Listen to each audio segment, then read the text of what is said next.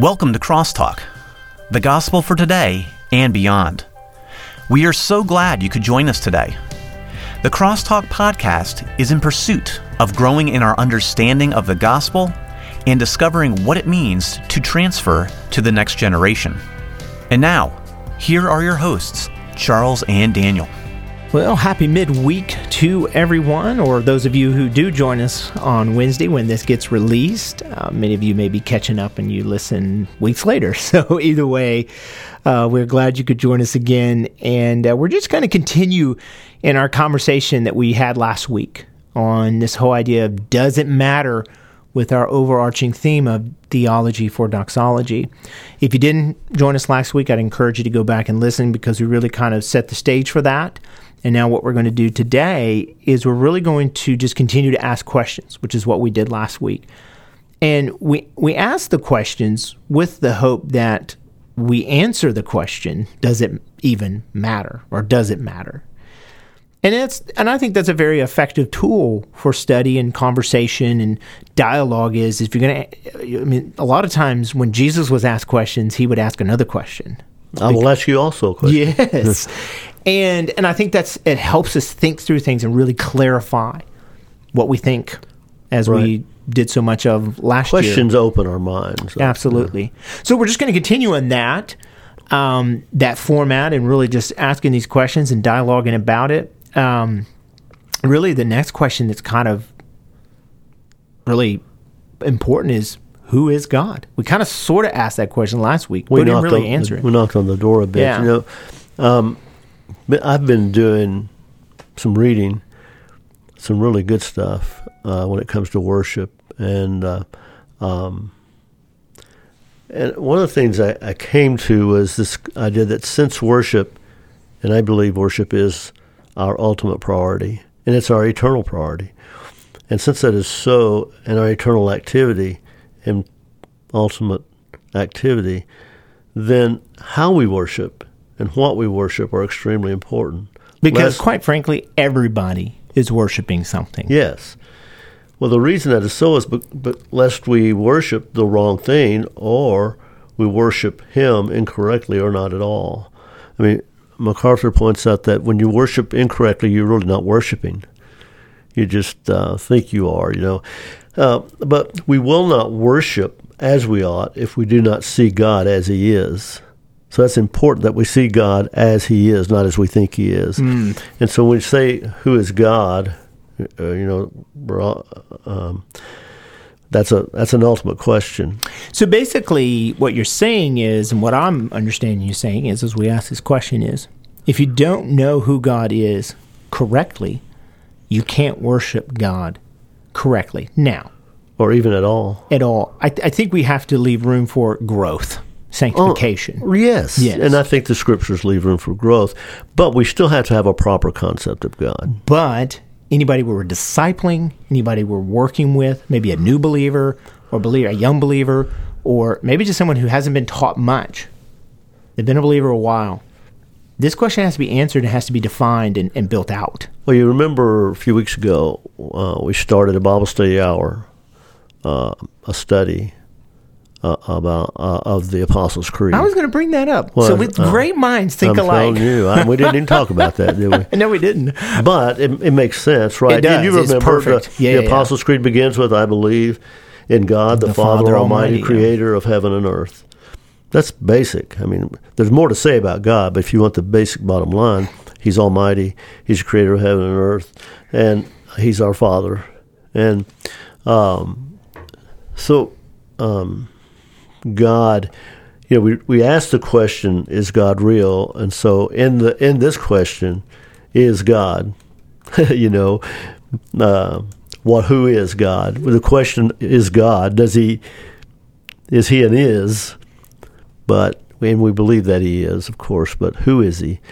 And at the very basics of it, you know, there are passages like Psalm 19, 1 and 2, and we'll go to that a little bit more later, but the heavens declare the glory of God. This firmament shows his handiwork. Day to day utters speech, and night unto night reveals knowledge. There is no speech nor language where his voice is not heard. That's something of the omniscience and omnipotence of God, but still, it acknowledges the reality of God. It assumes the reality of God. Now, that's an important part about Scripture. If you're a Christian and you're trying to argue that the Bible proves God, Well, and I was just going to say, the reason we go awry in our thinking about God is because we do not look to the Scriptures in our thinking about God at all. We literally, as we said last week, come up with our own concept that fits our narrative or even how we want to cope with life. And that's believer or non-believer. Right. And so then we create a God that helps us cope. Yeah. In our own mind. Ideas and about heart. it. And we feel good about it. Yeah. But unfortunately, the Scriptures has a way, well, not unfortunately, fortunately, the Scriptures has a way of really defining that and setting us straight if we're willing to look at it. Right. Well, and the Scriptures don't, by and large, try to prove God. They just assume He is. Right. There's this grand assumption that God is, and that He is a rewarder of those who diligently or fervently or genuinely seek Him. Hebrews wrote that. Those who come to God must believe that He is, and that He rewards those who genuinely and diligently seek Him. So yes, there we are. Who is God? God is Father. God is Spirit. God is many other things that we'll discuss at other times. Here's one that I think would be a good one to ask. And the reason I say that is because we've talked a lot about how we make God in our own image. So if we tend to do that, then the question would be, who is God like? Is He like us at all? I mean, we are made in His image. Yeah. So what?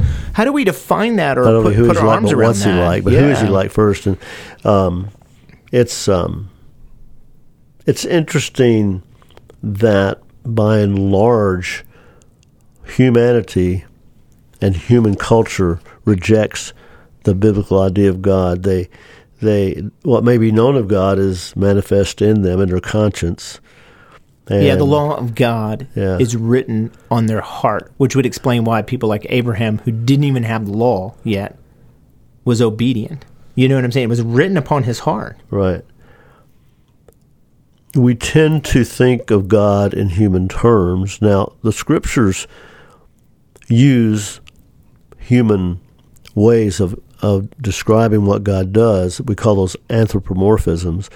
It's using a human trait to describe God so that we weak and unwise humans can at least have some concept of God, like He hides you under His feathers. You know, right. God's obviously... Well, it allows us to conceptually think about God. Because God is other than us. Yes. His thoughts are not our thoughts, as Jeremiah says. His ways are not our ways. Right. They're past finding out, but we're still supposed to seek Him. There is a need, and I think the Scriptures does this well, to define what is God like. Right. And so the only way to do that for those of us who are finite, not infinite, is to do it within our sphere. Yeah. And within our terms. And I don't mean on our terms, but within our terms. But in some way we can grasp. In some way we can grasp. So that it Scripture illustrates does that. what He does. Now, Psalm 50, verse 21 is interesting. It's an interesting indictment. The psalmist, speaking under inspiration of God and speaking for God, says, you thought that I was just like you. King James says that I was altogether such a one as yourself. I will reprove you and state the case in order before your eyes. You get the feeling there's not just an indictment, but a promise of conviction for thinking the wrong thing about God. You thought I was like you. Right. I'm not anything like you. Well, and you look at the Jews, and again, God worked providentially through this to bring about His plan for Christ coming to the earth and dying for us. But you look at the Jews and how, when He came, though many knew the Scriptures, they did not understand the true reasoning behind His coming. They saw Him as a political, deliverer, as opposed to a redeemer. Yeah. Somebody, which is crazy because you look at all the concepts in the Old Testament, the kinsman redeemer, all these ideas of redemption is throughout their history and their laws and their interactions with one another, and yet they missed Him because in their mind He was a political deliverer. Yeah, and this brings up a thought that the danger we face is not that we will make too much of God, but that we will make too little of I know where you're it. going. Yeah. It's interesting when I've heard, I forgot who this quote came out sometime back, but this person was talking about the health wealth gospel, Right. and what the purveyors of the health wealth gospel are doing. And he said the problem is not that they promise that they make God promise too much. It's that they make Him promise too little. They think all the stuff that you can get from God, God's great, and He's your friend, and He takes up your case, and if you have faith, you can move God to give you all the stuff. That stuff's little stuff. He has much more in mind. God is in the business of stuff that's much bigger than cars, Cadillacs, or whatever, Mercedes or Beamers or big houses and lots of money. He has much more for that. You sound like Piper now. Was that? Yeah. No, Maybe it might have been him who made the quote It originally. just sounds well, it's interesting. If you've watched much football in the last, 4 or 5 months, Yep. there's a commercial there's a group of people doing commercials that, Jesus is like us. I don't know if He you've gets seen us. it. He gets us. That's Yeah. it. Thank you for Yeah. the clarification. I cringe And they when I hear go them. through, and now they've got this new one where they're interviewing people, and it's pretty super trendy, and whatever, and so it gets your attention. Yeah. But if you're any kind of student of the Word and you listen to this, you're just like, why do we want a God that? And I don't want to be careful with this because God does understand us in that He was does. tempted in every Christ- way we were, lived as a man, so He can identify in that way so that He can die on our behalf. But He doesn't get us from the standpoint of our sin, meaning we actually do the sin. Right. He does not get that, and that's how they're portraying it. He's one of us. And it's like, Yeah. no, we don't want a God that's one of us in the sense of He's like us or that He somehow sins in the same way. They don't say that, but that's the implication. Yep. He struggles in the same way that our society struggles and had the same. And it's like, no, we don't want that because if so, now we serve a weak God. That's what the Greeks did. Yeah. They had gods who had the same struggles they did, just bigger.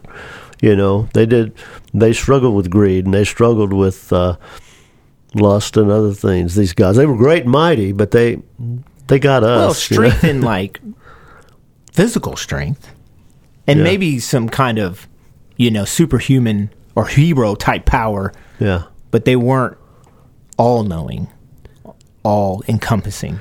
Well, and I guess to answer the question, what is God like? God says, "To whom will you compare me?" The negative is more helpful right now, and we're going to talk more about what God is like. But right now, to begin with, it's what He's not like. He's not like what we think. Right. He's not like what we naturally would paint. If we not could in our paint fallen a picture state. of God or write Yeah. a story about God, we wouldn't write the Bible. You would write something else, and a lot of things have been written. Yeah, and I think we often define who God is like based upon our experiences. I think our experiences really form that. Yeah. And so if you've had a pretty easy life, then you define God in that terms. But if you've had a pretty hard life, then you define God in those terms. And there's no, I don't even like to use the word balance because that's not what we're looking for. There's no real biblical basis for what we think. Yeah, we design God in a way that we want Him to be. Yeah. Yeah. When we're comfortable, there's a comfort level. Oh, and that's what we want. We want to be comfortable with our God. We don't want God to make us uncomfortable because then we might have to think about something that we should have to deal with in our own life. Yeah. Yeah. And the God of the Bible, we have to deal with our sin. We have to deal with who we are before Him. So we talked about who is God, what is God like, but kind of rounding these questions out for this episode, and we talked about last episode, can this God that we're exalting right now as we talk about Him, that's what we're doing, he's pretty much different than us. Right. Can He be known? Yeah, and that brings us back to that original thing I said. We cannot worship God as we ought if we do not see Him as He is. Now, knowing God is crucial to eternal life, because Jesus said that they may, and this is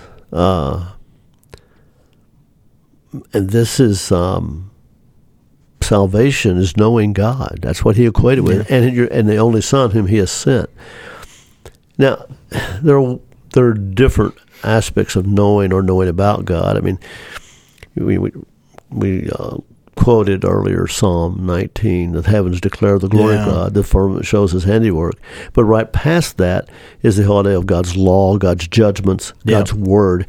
God has revealed himself both generally and personally and specifically. Generally, he's revealed us in creation and in conscience. So creation shows God in a general way. I mean, it's evidence that God exists. Now, people may not think it's enough evidence, but... Well, I also think we tend to focus on one aspect of God, which is, again, kind of part of that whole concept we've been talking about of creating God in our own image. We create a God that is just love, but not a God of wrath. Right. Or understanding how his love and his wrath dwell together. Or God of mercy and grace. Or justice, Yeah. And so I think that's part of the problem is that we don't study all the attributes of God. Right. We only pick the attributes that we like. Yeah. The big thing now in the NFL, and I watch a lot of football, so that's why I keep using this, but is, I think it's maybe their thing is be love. Yeah. It's like, okay, what does that even mean? How do we define that? Right. What it is whatever you want it to be, A number of years ago, I was, and honestly, some of these things I've said before probably, so folks can forgive me, because over time you forget what you say, right? But I was visiting a man in the hospital who was dying. He was not attached to the church in any way. His family, some of his family members were members of my church. It was a rural area. So I went to visit him. I wanted to share the gospel with him, but he wasn't really too with it. Mm-hmm. And his daughter was there, who, by the way, was a member of the church where I was pastor. And I asked about him and his spiritual life. She said, well, my dad never really joined the church or, anything. But I believe God is a gentle God, and I believe he'll be okay. That was the essence of what she said. And so that's what they're hanging their hat on. Well, what she did, she just attributed to God a quality that comforted her, that made her feel okay about her dying dad. Or there's the extreme of, I don't believe there's a God, so it doesn't even matter. Yeah. So there's both extremes and somewhere in the middle. Yeah. But both are lost. Yeah. Spiritually. I had someone at the church a couple weeks ago ask me a question. And it's interesting how they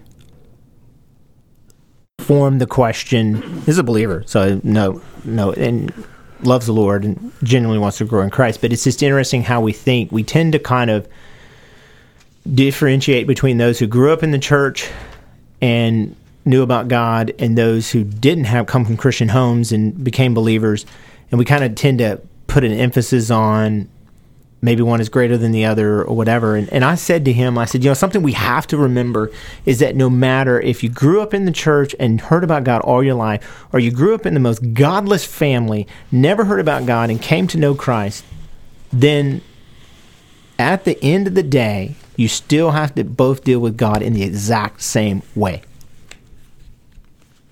You have to come to grips with who God is. Yep. And how you will respond. Will you respond in faith or rejection? Right. There is no difference. There is no difference.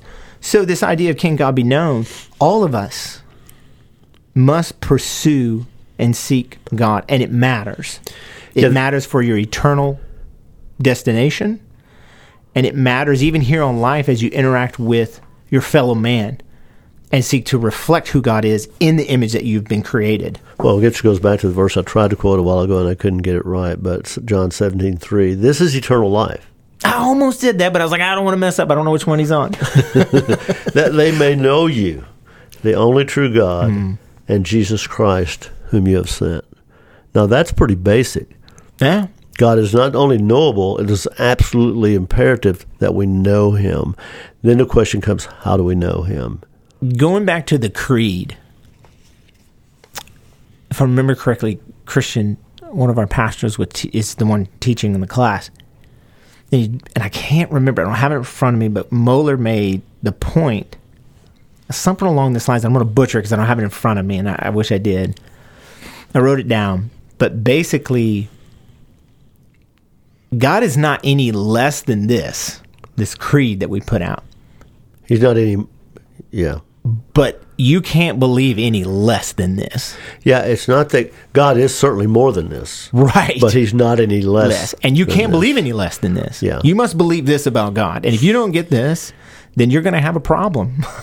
And it hit me because I was like, wow, that's why we must define, and that's why we must know. Yeah, it would be wrong for us to say, you have to know all there is to know about God and understand. Well, he's eternal. How could you? Yeah. Yeah. We will spend eternity, those of us who do know him, getting to know him better, coming to know more of him.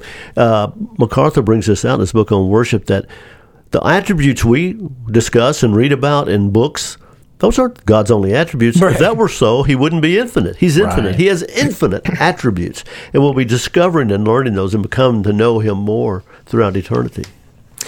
Well, oddly enough, we're just going to continue to talk about this, so we probably should put a bow on these 2 episodes that we've done. Right. There's never a stopping place. No. Because... And we're going to define it. We're going to dig into this idea of theology for doxology, with the hope that we can encourage you, with a prayer that we can encourage you to live a life of worship. Not just what you do on Sunday morning when you go and sing, or even hear preaching, but to live, start on that Monday morning, between the Sundays. Between the Sundays. Well, we could say the same thing about our Sunday morning worship. Worship is certainly more than that, but it's not less than that. It's not less than that. It's certainly, that's important. Yeah. And we want theology and doxology to be of practical daily importance for us as the people of God. Absolutely. Amen. Well, thank you for joining us. And hopefully you'll continue to join us over the weeks to come as we continue to pursue this idea of theology for doxology. Thanks everyone so much for joining us today. You can always visit us on the web at crosstalkpodcast.org. Crosstalk is produced by Vision for Living Ministries, a nonprofit organization. This podcast is a free resource, but you can support us financially through our website.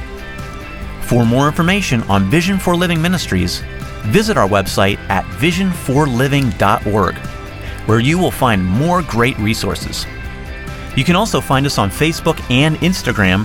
Just search for Vision for Living, or on Twitter at V4L.